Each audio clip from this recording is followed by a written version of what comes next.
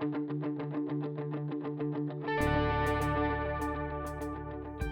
to Church 213. Thanks for listening to our sermon series titled Unseasonal Fruit as we go through the fruits of the Spirit and explore biblical examples of each one for us to study how God works in us through the Spirit. Thanks for listening.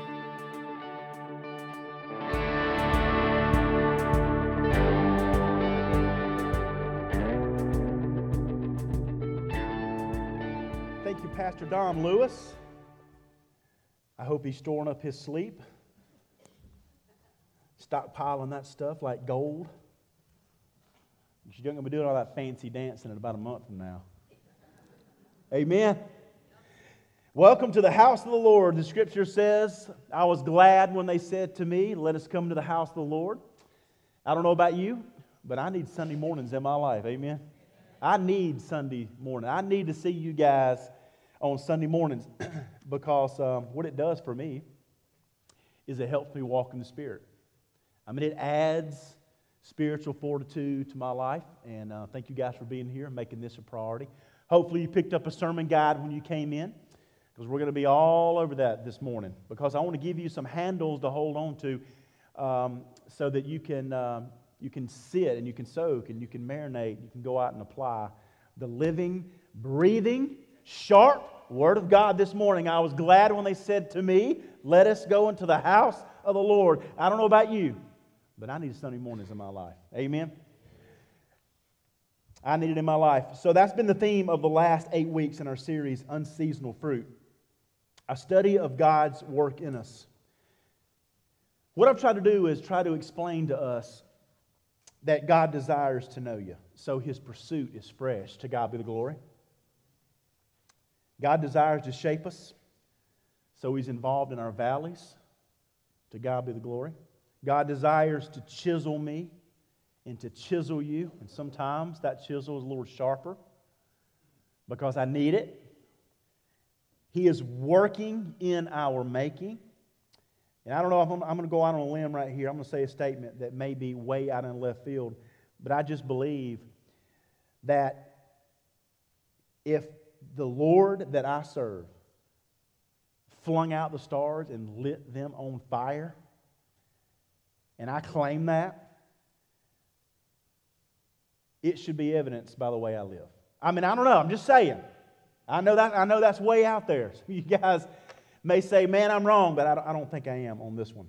In my most humble and accurate opinion, I don't think I'm wrong on that one. So praise God.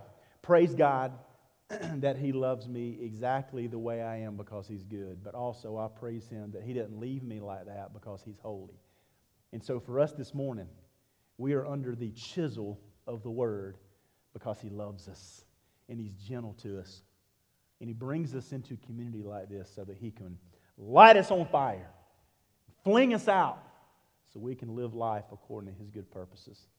So if you have your copy of God's Word, we're going to go right to where we've been the last 8 weeks, which is going to be Galatians chapter 5. We are made to love the Master. Amen? Galatians 5. Hey, if you're willing and able, let's stand together there. Galatians 5.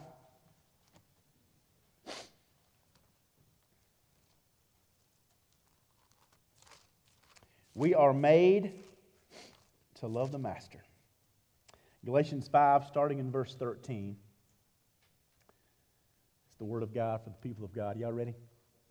Me too. Me too. Verse 13 says this.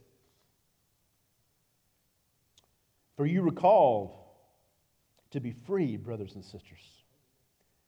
Only don't use this freedom as an opportunity for the flesh, but serve one another through love. For the whole law is fulfilled in one statement, love your neighbor as yourself. But if you bite and devour one another, watch out, or you'll be consumed by one another. I say then, walk by the Spirit. You will certainly not carry out the desires of the flesh. For the flesh desires what is against the Spirit, and the Spirit desires what is against the flesh. These are opposed to each other so that you don't do what you want. But if you are led by the Spirit, you're not under the law. Verse 19. Now the works of the flesh are obvious: sexual immorality, moral impurity, promiscuity, idolatry, sorcery, hatred, strife, jealousy, outbursts of anger, selfish ambitions, dissensions, factions, envy, drunkenness, carousing, and anything similar. I am warning you against these things, as I warned you before, that those who practice such things will not inherit the kingdom. The idea there is you're intentionally working toward a goal. Verse 22. But the fruit of the Spirit is love and joy and peace and patience and kindness and goodness and faithfulness, gentleness and self-control. The law is not against such things. Now those who belong to Christ Jesus have crucified the flesh with its passions and desires. So if we live by the Spirit, let us also keep in step with the Spirit. Let us not become conceited, provoking one another, or envying one another. Church, what a beautiful picture of the community that God is building and chiseling right here in our midst. Amen? We're a part of something magnificent. You guys can be seated. Magnificent people, by the grace of God, we are made to serve and love the Master. So here's what's going on. What we've already established is Paul is the great church planner, the apostle of our Lord Jesus Christ, and he's challenging the believers in Galatia to this cause and effect principle. For every effect, there is a cause. Why is there something rather than nothing? Because there's a cause. Amen? Cause God. And so what Paul is doing is he's teaching these New Testament believers in this area that if God is at work in His children, the fruits are going to be obviously different than the desires of the flesh, because where the Spirit of the Lord is, there is freedom. See, the rules of the Old Testament law existed for the purpose of restraining the flesh. But as the Spirit flows through our lives, what this is saying is there's nothing to restrain. Let it loose. Amen?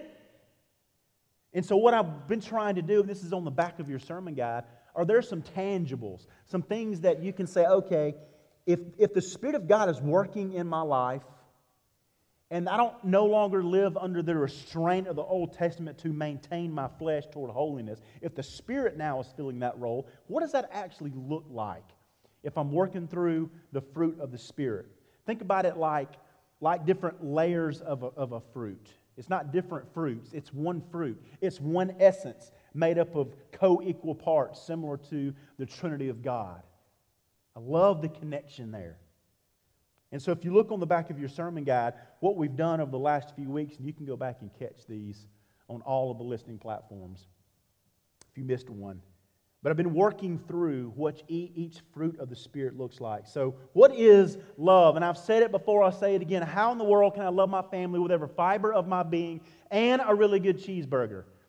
We've missed the mark when it comes to love. Amen?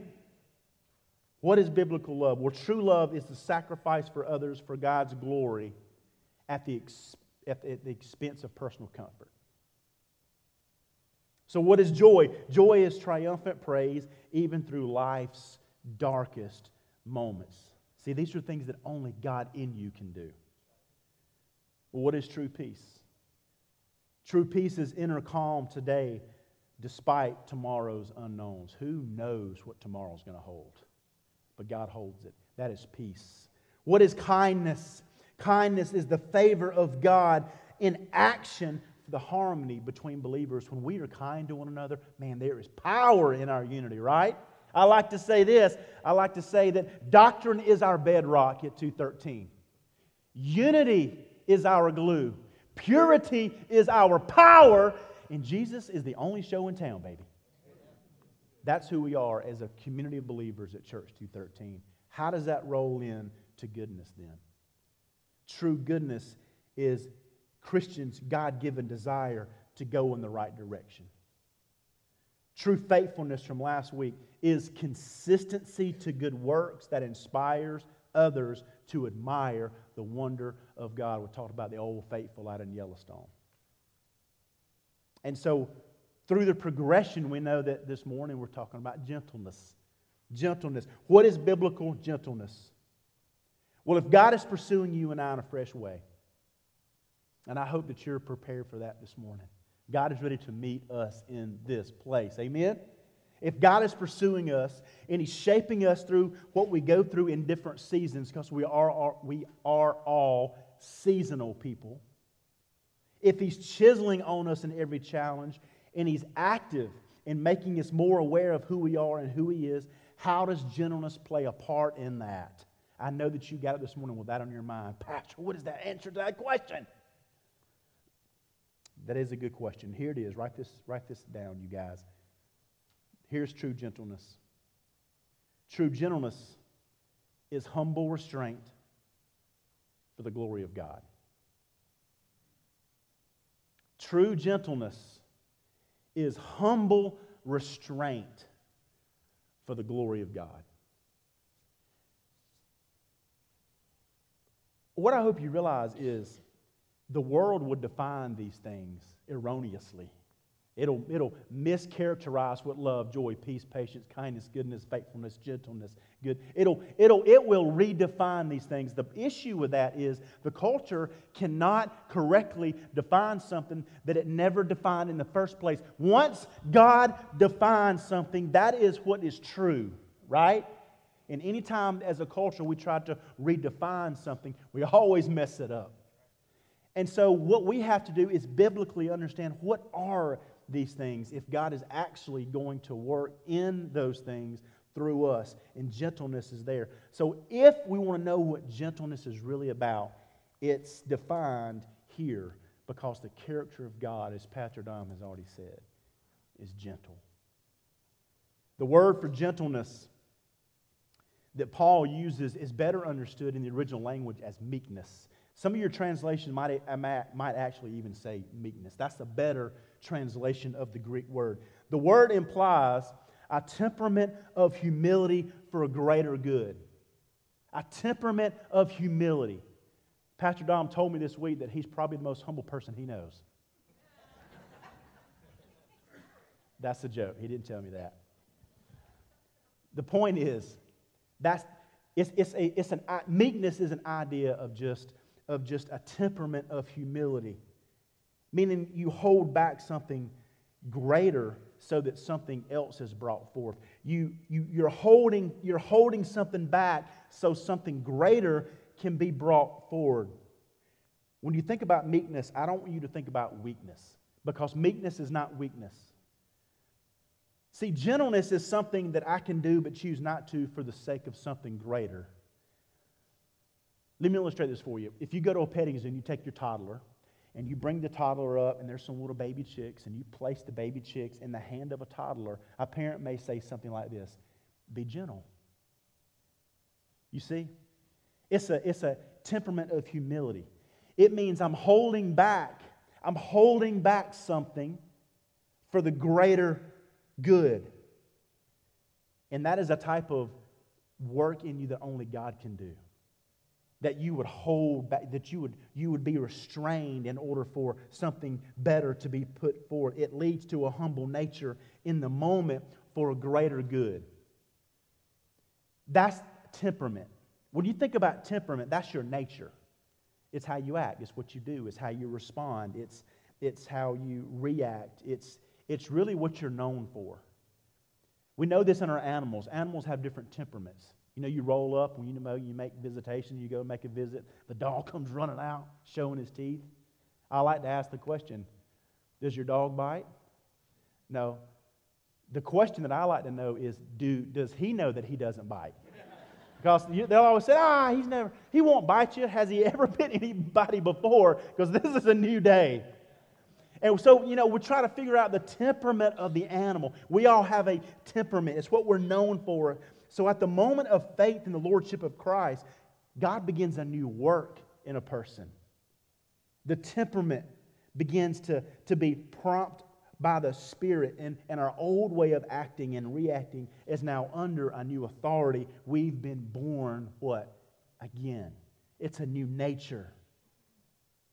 So the question is, are you gentle? Humble restraint for the glory? Are you known as a gentle person? Are you known, if someone were to ask a coworker, is so-and-so gentle, humble, restrained? What would they say? What would your husband say? What would your wife say? What would your kids say? In the car with the kids, is my dad a gentle driver? Yes! See, the word meek from the original language was used as a way to describe how you would rein a stallion, how you would train it. It's the idea of a horse being controlled by a bit and a bridle. Think about gentleness like this. It's a picture of the wild stallion that wants its independence. See, it doesn't want to be ridden. It thinks it understands freedom, so it doesn't want to be told what to do. Now, that horse still wants the cowboy to feed it. It still wants the cowboy to bring it in and keep it dry, right? It still wants to have things provided. It just doesn't want anybody to get on its back. Give me what I want, but don't ask me for allegiance. Are y'all picking up what I'm putting down? Wow. That could be really a picture of our culture, right? But the cowboy understands the value of gentleness. So what does that cowboy do? He gets on his back, that horse will kick, that horse will buck, that horse will do all the kind of things that Alexanders are used to back there. They got all of it down. It tries everything it can to throw the cowboy off, but the cowboy refuses to stop trying to break the horse until it yields. But how do you know that the cowboy has accomplished the goal? The horse is gentle. But catch this now. That doesn't mean the horse has lost its strength. It's still as strong as it's ever been, right? It doesn't mean that horse has a new nature. It's still a horse. It doesn't mean it's lost its God-given identity. What the difference is the horse is now choosing to submit to authority by refusing to do what it used to do. It just means now it's a horse under somebody else's control. That's meekness. It's power under control. It's humble restraint for the glory of God. It's ability restrained by humility. It's saying this. It's saying I should, but I'm not. That's tough to do, isn't it? It's having an attitude of, I could. I oughta. But I won't. Because God's working through my restraint, not how my flesh wants to naturally act. That is something only God can do in me and in you. See, we can't be gentle people without the working of God because the flesh is an unrestrained maniac. It has to be a work of God in us. Look at verse 16 and 17.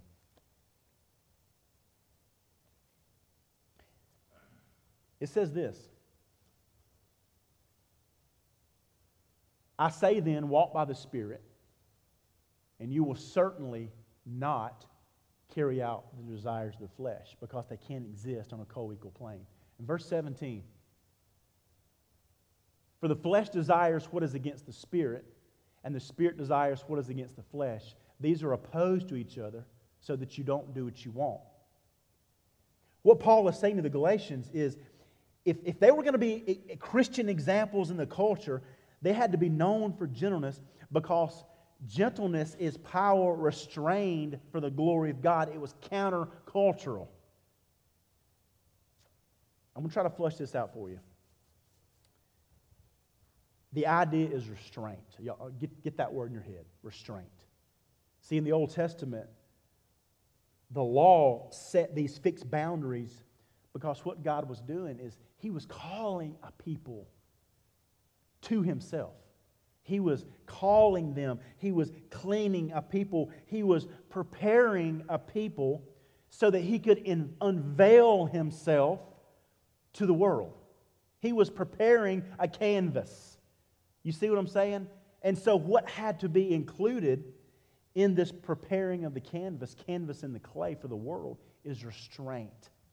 He had to redefine freedom because they couldn't do what they used to do, because they were about a different purpose. It was love and it was freedom that led to the restraint. It was a gentleness. See, when God called Abraham, he was a moon worshiper. He was a pagan, worshiping all of the different gods there. But God called him out of that false freedom fog, and he forsake that life in exchange for an exclusive life for Yahweh. He didn't know where he was going, but he knew who he was living for, and he said, let's roll. And God began to use Abraham, the father of many nations, to create the canvas to which why we are sitting right here today, because one man said, I'm going to honor God, and I'm just going to be obedient. And what did God do? He brought restraint, because it's in restraint that freedom is actually found. God had to fence the Israelites in to keep them from making a mess of their calling. But we're on this side of the empty tomb, to God be glory. Amen? The tomb is empty. And here's how that applies. Christ has fulfilled the purpose of the law in calling and cleansing all men to himself. Now that happens through the Spirit of God, who is alive because the tomb is empty. But the idea is the same. It's the same as the Old Testament, and it's the same as the New Testament, that freedom actually comes from submission to God in all things. Freedom is found in submission to the restraints of the Spirit, because He's creating in us to be a canvas and a clay. Because the flesh is an uncontrolled, unmanageable maniac. Dostoevsky said it like this: if there is no God, everything is permitted. Just think about America for a minute. Where there is no God, everything is permitted. That's where we are. The problem is, T.S. Eliot said, if Christianity goes, the whole of our culture goes. The two work hand in hand. Restraint for the glory of God. Restraint for freedom. And that is spot on. You guys write this down. True freedom is found in faith, because without it there is no restraint. And without restraint, communities come apart at the seams. And we're walking right there. I see families walking right there. I see schools walking right there. Where their true freedom is found in faith, because without it there's no restraint. And without restraint, communities come apart at the seams.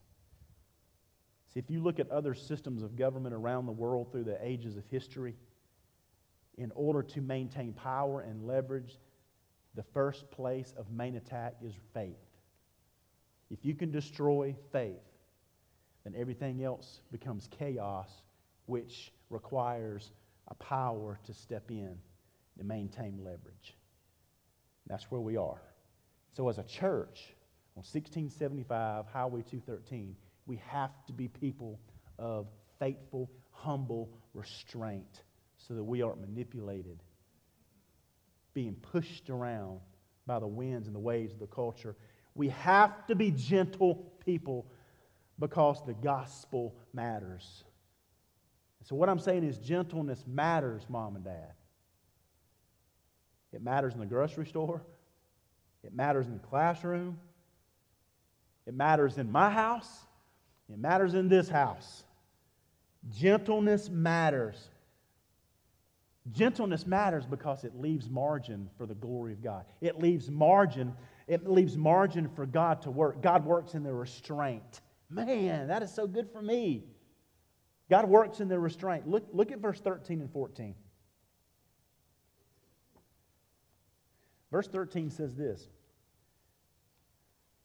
for you are called to be free, brothers and sisters. Only don't use this freedom as an opportunity for the flesh, but serve one another through love. For the whole law is fulfilled in one statement: love your neighbor as yourself. Here's what I found.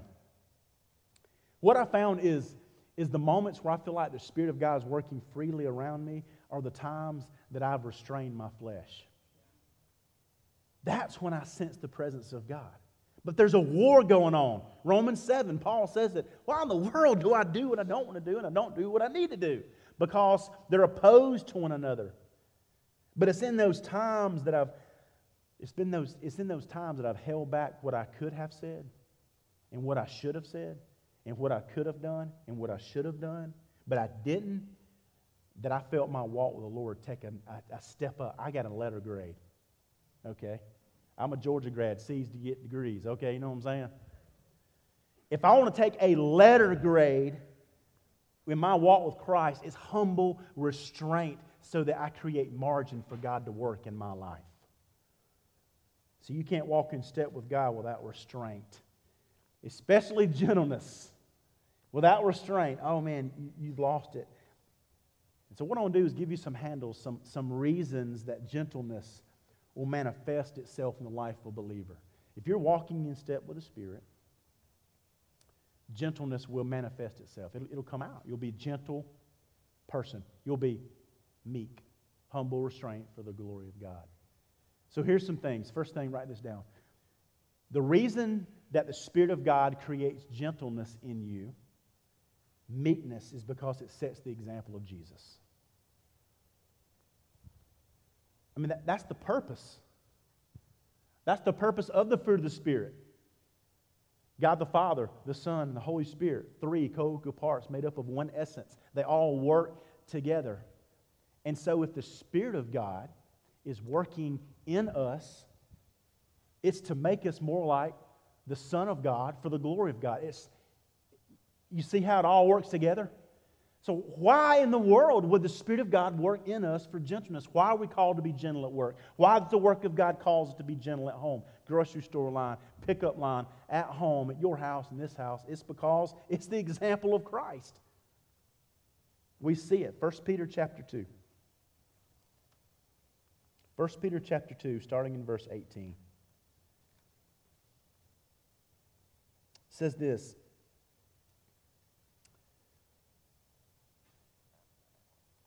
Household slaves, submit to your master with all reverence, not only to the good and gentle ones, but also to the cruel. For it brings favor.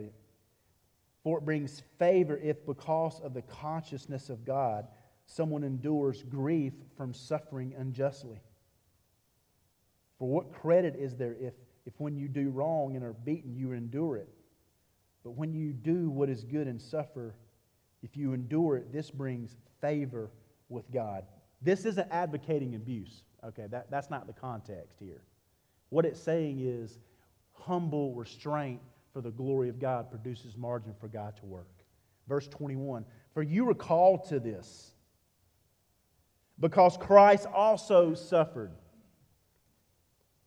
for you, leaving you an example so that you should follow in His steps. He did not commit sin, and no deceit was found in His mouth. When He was insulted, He did not insult in return. When He suffered, He did not threaten, but entrusted Himself to the one who judges justly. Man, that's powerful there. Here's what that tells me is this. I don't have to necessarily defend myself when I feel like I've been wronged for the gospel. God can handle that. So that's not on me, that's on you. I'm going to back away in silence, and I'm going to say, Jesus loves you, but I'm still trying. And I'm going to ease back, and I'm going to know that vengeance belongs to the Lord. And He is working, and He sees, and He can right wrongs in ways that I don't have to lose or compromise my testimony by facing things that are out of my control without acting out of control. I can have gentleness, knowing that God sees my heart, and He also sees the wrong, and it's on them, not necessarily on me. That's what Peter is trying to explain to these Christians who were on the run. They were being persecuted. They were being flushed out of Jerusalem. They were running for their lives. He's saying, as you run for your life, be like Jesus. Verse 24.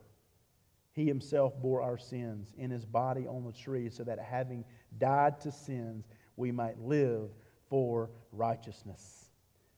By His wounds you have been healed. For you were like sheep going astray, but you have now returned to the shepherd, the overseer of your souls. Man, that is so rich. You guys know one of the least admired character qualities in America is meekness, isn't it?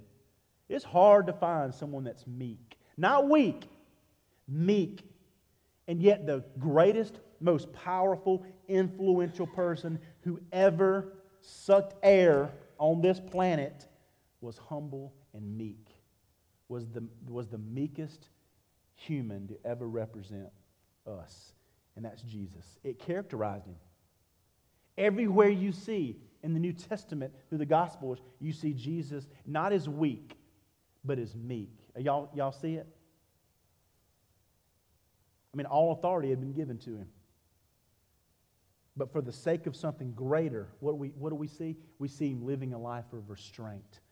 We don't see Christ snapping. We don't see Christ venting.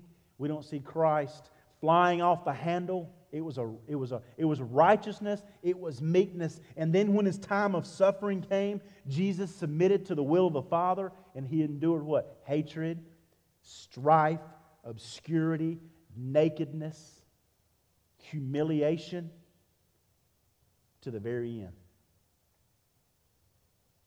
See, the Persians would use crucifixion for the elite to make an example of political influence. But when the Romans came along, they used crucifixion not for the elite of political society, but for criminals. Because they understood that the way you can gain control and humiliate a culture is through crucifixion of the cross. It was the most torturous, the most humiliating thing that you could ever imagine. And yet it was right there that we see the meekness of Jesus. It was just right there for me and for you. Look at verse 23 of 1 Peter chapter 2. When he was insulted, he did not insult in return. When he suffered, he did not threaten, but entrusted himself to the one who judges justly. If you go back to the Beatitudes, what we see is Jesus says, happy are the meek. Blessed, happy are the meek. The ones that have the hand and the favor of God are the ones that are meek. He was laying that out on the Sermon on the Mount. But we don't celebrate meekness in our culture. What do we actually celebrate? Assertiveness, right? We have phrases like, this is a dog-eat-dog what? World, right? If you can't run with the big dogs, stay on the porch. You either need to fish or cut bait. You know, we have all these idioms in our language. You know, if you're not first, you're last. What really we're doing is we're just repeating. We're repeating what our culture says is important, which is completely unbiblical in most ways. We celebrate getting things from other people, sometimes even taking advantage of other people. The question that I was asking going through this was, when's the last time that I saw a movie that celebrated the virtue of meekness? You know? Like, when is the last time the best part of the movie was when the good guy who was wronged didn't take revenge?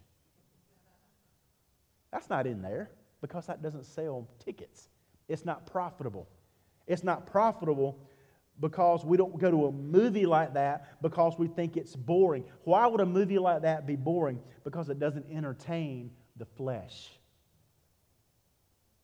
That's not what our culture thinks is important. But man, how different does the Bible show us that we should live? In God's economy, where is Luke? Luke's not here. In God's economy, Walker, you remember? What is it? The math is different. See, in God's economy, the math is just different.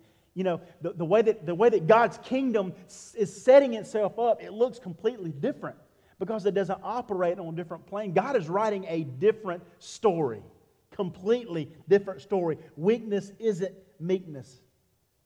We aren't to be weak. We're to be fighters.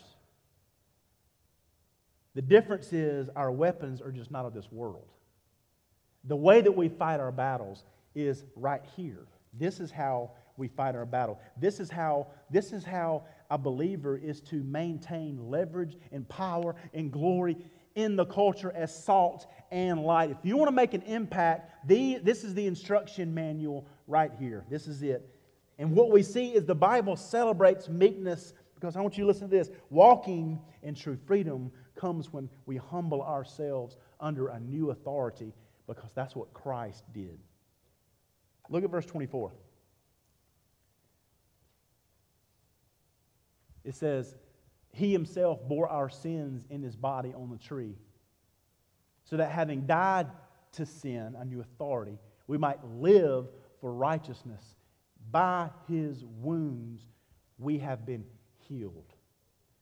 By His stripes we have been healed. That's just a prophetic word back to Isaiah 53.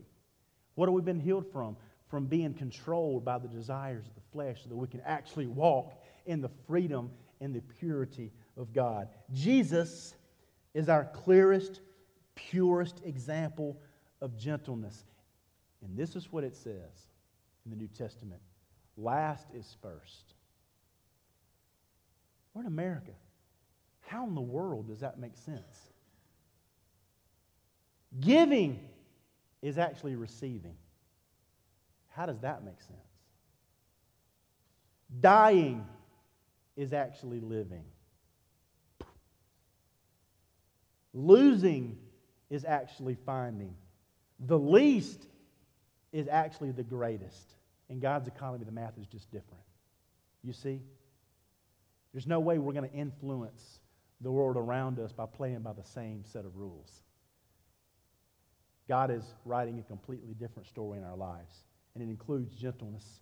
Meekness is strength. Meekness is actually strength. It takes a lot of strength. Y'all with me? It takes a lot of strength to be gentle, doesn't it? What you want to do is just, but you can't.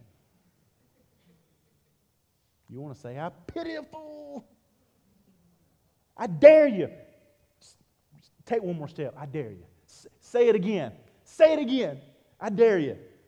But no, what is strength that God works? It works through meekness. It works through, it's humble restraint. Last is first. Giving is receiving. Dying is living. Losing is finding. The least is the greatest. The idea is that we're living by the example of Jesus, not by what our culture says makes us strong. If you want to be known as a leader, this is it. If you want to be known as an influencer, this is it. You don't need Instagram or Twittergram for that. You can influence the culture by just simply being led by the fruit of the Spirit. That will catch people's eye. If you want to draw a crowd, live like Jesus, because Jesus always drew a crowd. Let me give you another example, another reason that gentleness will manifest itself, and it's this. The Spirit of God working in us produces meekness because it puts the attention back on God's grace. Back on God's grace.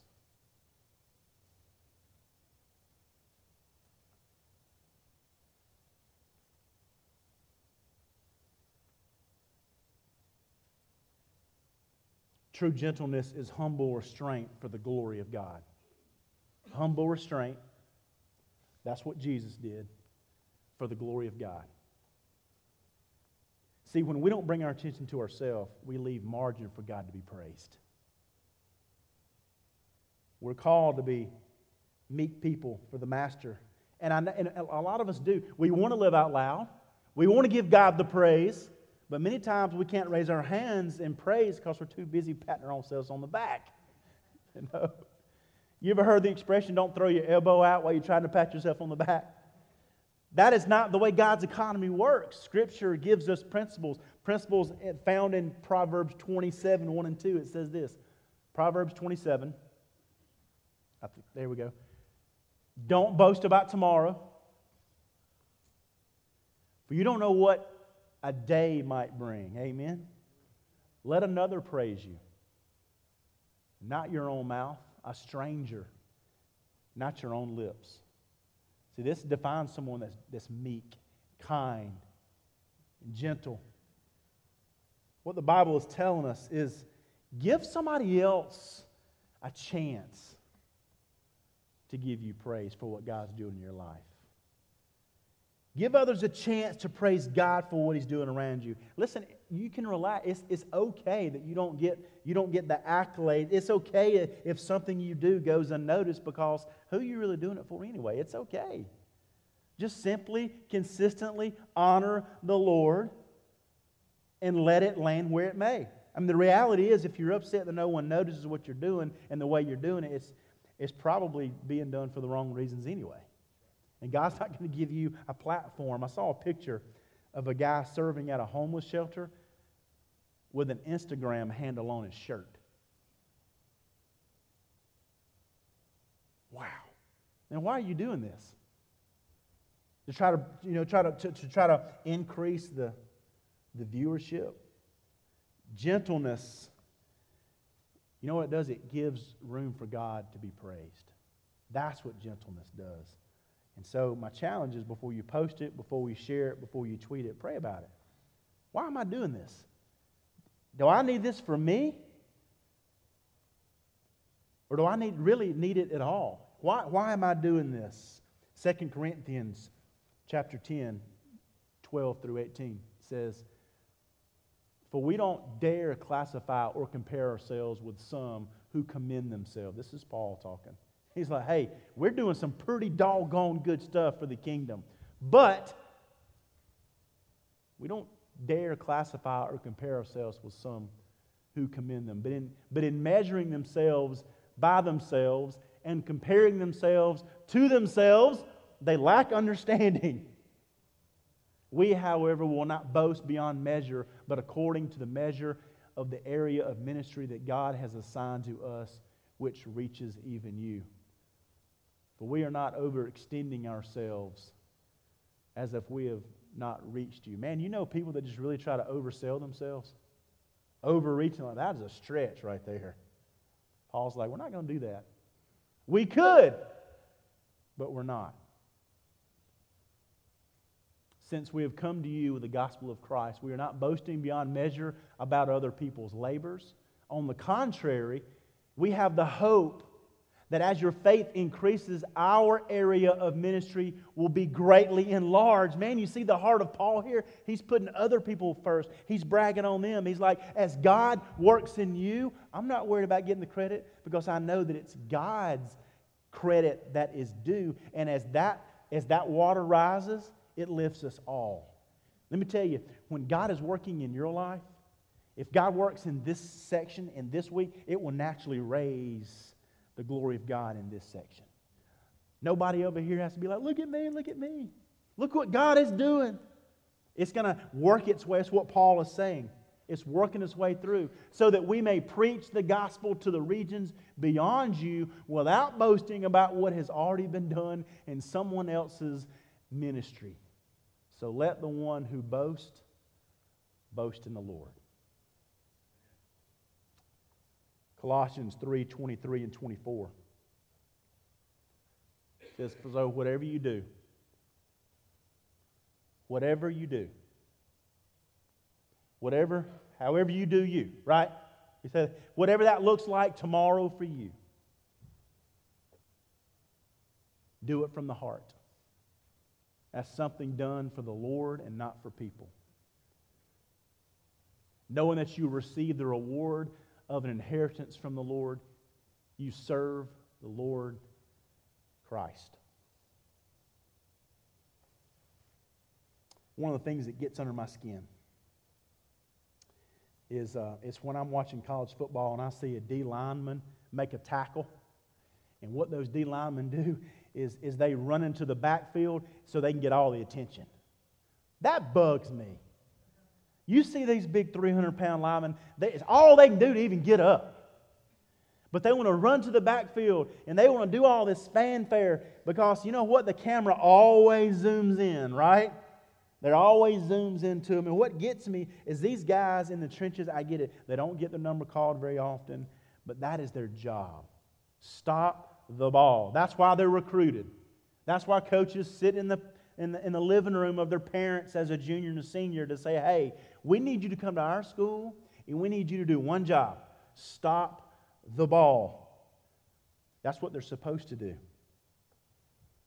So why do they act like they've done something incredible when they actually do what they've been recruited to do? You know? That's why their family was given a Cadillac under the table. No, I'm kidding. Come to my school and do this job. I think they ought to put them on TV if they don't make the tackle. Zoom into them then, right? That's what they're supposed to do. And the reason it gets under my skin for me is when I see players doing that, I see the pride and I see the conceit. And what it does is it washes away the effort of the whole team. What you don't see is this. When a guy makes a play and makes it all about himself, he's making the tackle only because the teammate next to him just did his job. Y'all with me? It's a team effort. And the right block was made because the linebacker got the right blocking scheme.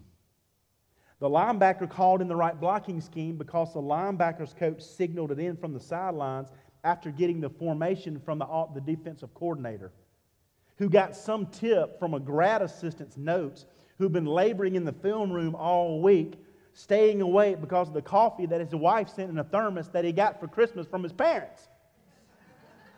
And the whole chain of events from the thermos to the tackle was nothing but the grace of God over that guy's life that just made a simple tackle and doing his job. Man, how does that translate into us in our lives? We do one little thing, the glory of God. We take one meal and we turn it. Say, man, I need attention here. That's not meekness. See, anytime there's a denial of the flesh to bring attention to yourselves, what it does, it leaves margin for greater praise. It pleases the Father in heaven, who sees, honors, and is willing to give credit where credit is due, in due time and in due season. The Bible is clear that we are not to lift up ourselves. God's going to do it so that He gets the credit and He gets the glory. And so our gentleness, what does it do? It simply does this. It gives God's grace a higher platform. And we're meek, humble restraint. We give credit where credit is due, and we live out the life of Jesus as described in the text. Take your Bibles, go to Matthew as we close out. Matthew 26.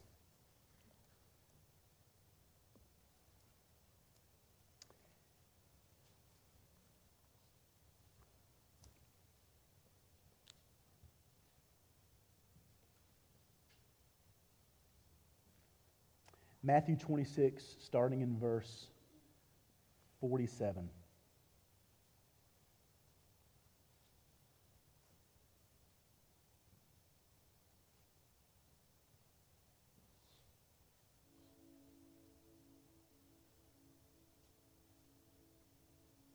Matthew 26, 47 says, while he was still speaking, Judas, one of the 12, suddenly arrived. A large mob with swords and clubs was with him from the chief priests and elders of the people. His betrayer had given them a sign. The one I kiss, he's the one, arrest him. And so immediately he went up to Jesus and said, greetings, Rabbi, and he kissed him. Verse 50, friend, Jesus asked him, why have you come? Then they came up and they took hold of Jesus and they arrested him. And at that moment, one of those with Jesus reached out his hand, drew his sword. Why was a fisherman holding a sword? I don't know. He struck the high priest's servant and cut off his ear. Then Jesus told him, put your sword back in its place, because all who take up the sword will perish by the sword. For Do you not think I cannot call on my Father, and He will provide me here and now with more than 12 legions of angels? This is humble restraint for the glory of God. Jesus goes on and says, how then would the Scriptures be fulfilled that say it must happen this way? At that time, Jesus said to the crowds, have you come out with swords and clubs as if I were a criminal to capture me? Every day I used to sit teaching in the temple. You didn't arrest me. But all this has happened so that the writings of the prophets would be fulfilled. Then all the disciples deserted Him and ran away. See, Jesus is saying that the meek are the ones that will inherit the earth. That's not what was going on in Roman culture. Romans said we have to act like us. You have to exert power. You have to exert will in order to receive the earth. But Jesus is sitting with a group of people right on the banks of the shores of Galilee. Ordinary people. This is a world that didn't really understand meekness. This Roman world understood power. This was a world that was ruled by Caesar in the streets and by religious elites in the seats. And in Jesus' time, these are the people that would inherit the earth. Jesus comes on the scene, and I'm convinced that those that will inherit the earth will be those stories of those people that we never hear about on earth. And I look forward to the moment that I serve my King in heaven. I'm not going to be sitting on some cloud with a harp. That is not biblical. We are giving tasks and passions and talents and responsibilities here, and we're going to be able to use those in our nature, redeemed for the glory of God, to serve God in His kingdom forever. Amen? We're going to be doing that right beside people who inherited the earth according to God's economy that we never hear about, that never posted about. Saints of old who were burned at the stake, who died of starvation in a cave somewhere, who were sacrificed and killed smuggling the Word of God, who simply stood faithfully, consistently, and bloomed where God had planted them. See, you never know the end of the story until you get to it, right?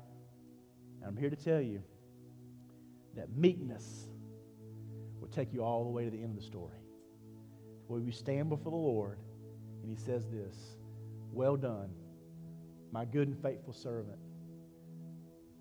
Come on in. Meekness will take us there. That's what will turn our world right side up.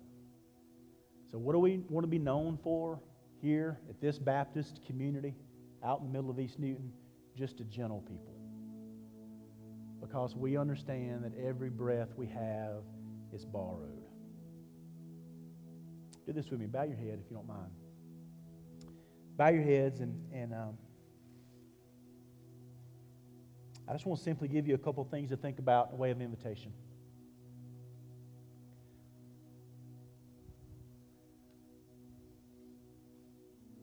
How's your meekness? How's your gentleness?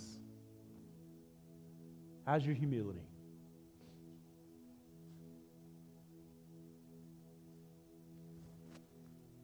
Say, Pastor, I need to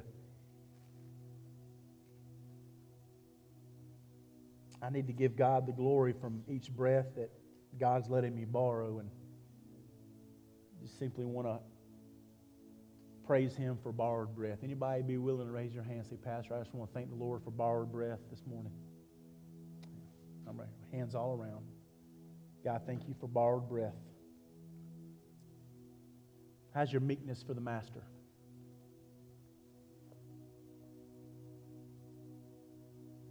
Hey, just so I can pray for you, anybody say, Pastor, you pray for me that I need to work on my meekness. I am not as gentle as I need to be.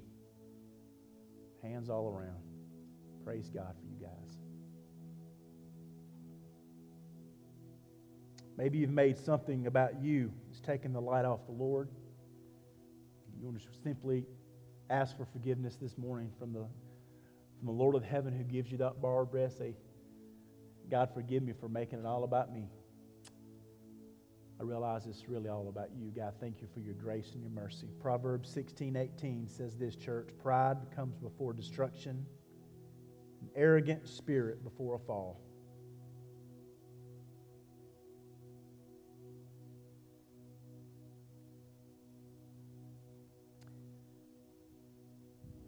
I think this is the most important question of the morning.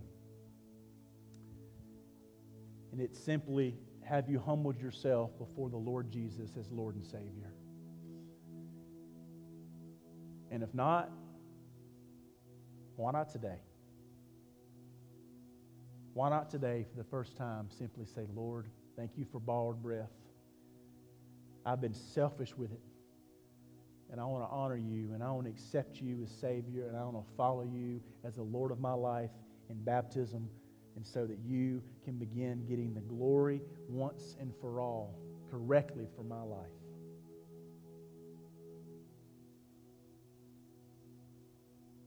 If that's your heart's desire this morning,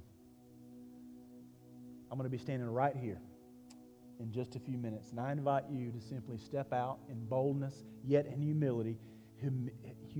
With humility, submit yourself to the Spirit of God on your life. And let's have a conversation about how to know without a shadow of a doubt that your security is rooted in the blood of the Lamb. And so I simply ask you this morning to do what the Spirit is calling you to do. If it's in a place of praise in this altar, by all means, it's open. If it's in a place of humble praise for borrowed breath and you want to thank Him right here or in your seat, what are you going to do with Jesus this morning? God, we thank you for your faithfulness. Lord, you could have indeed called down legions of angels. That's thousands. Because all authority was given to your Son, Lord. Father, He submitted Himself to your will, and I ask you that we would do the same this morning. We will be people of humble restraint so that you get the glory from our lives. And Lord, when we mess up, and we will, God, that you would so pierce us and call us, sharpen us, chisel us, convict us, draw us back to a place to where we can be used as your vessel in purity again. God, thank you, Lord, for the example of your Son over our lives.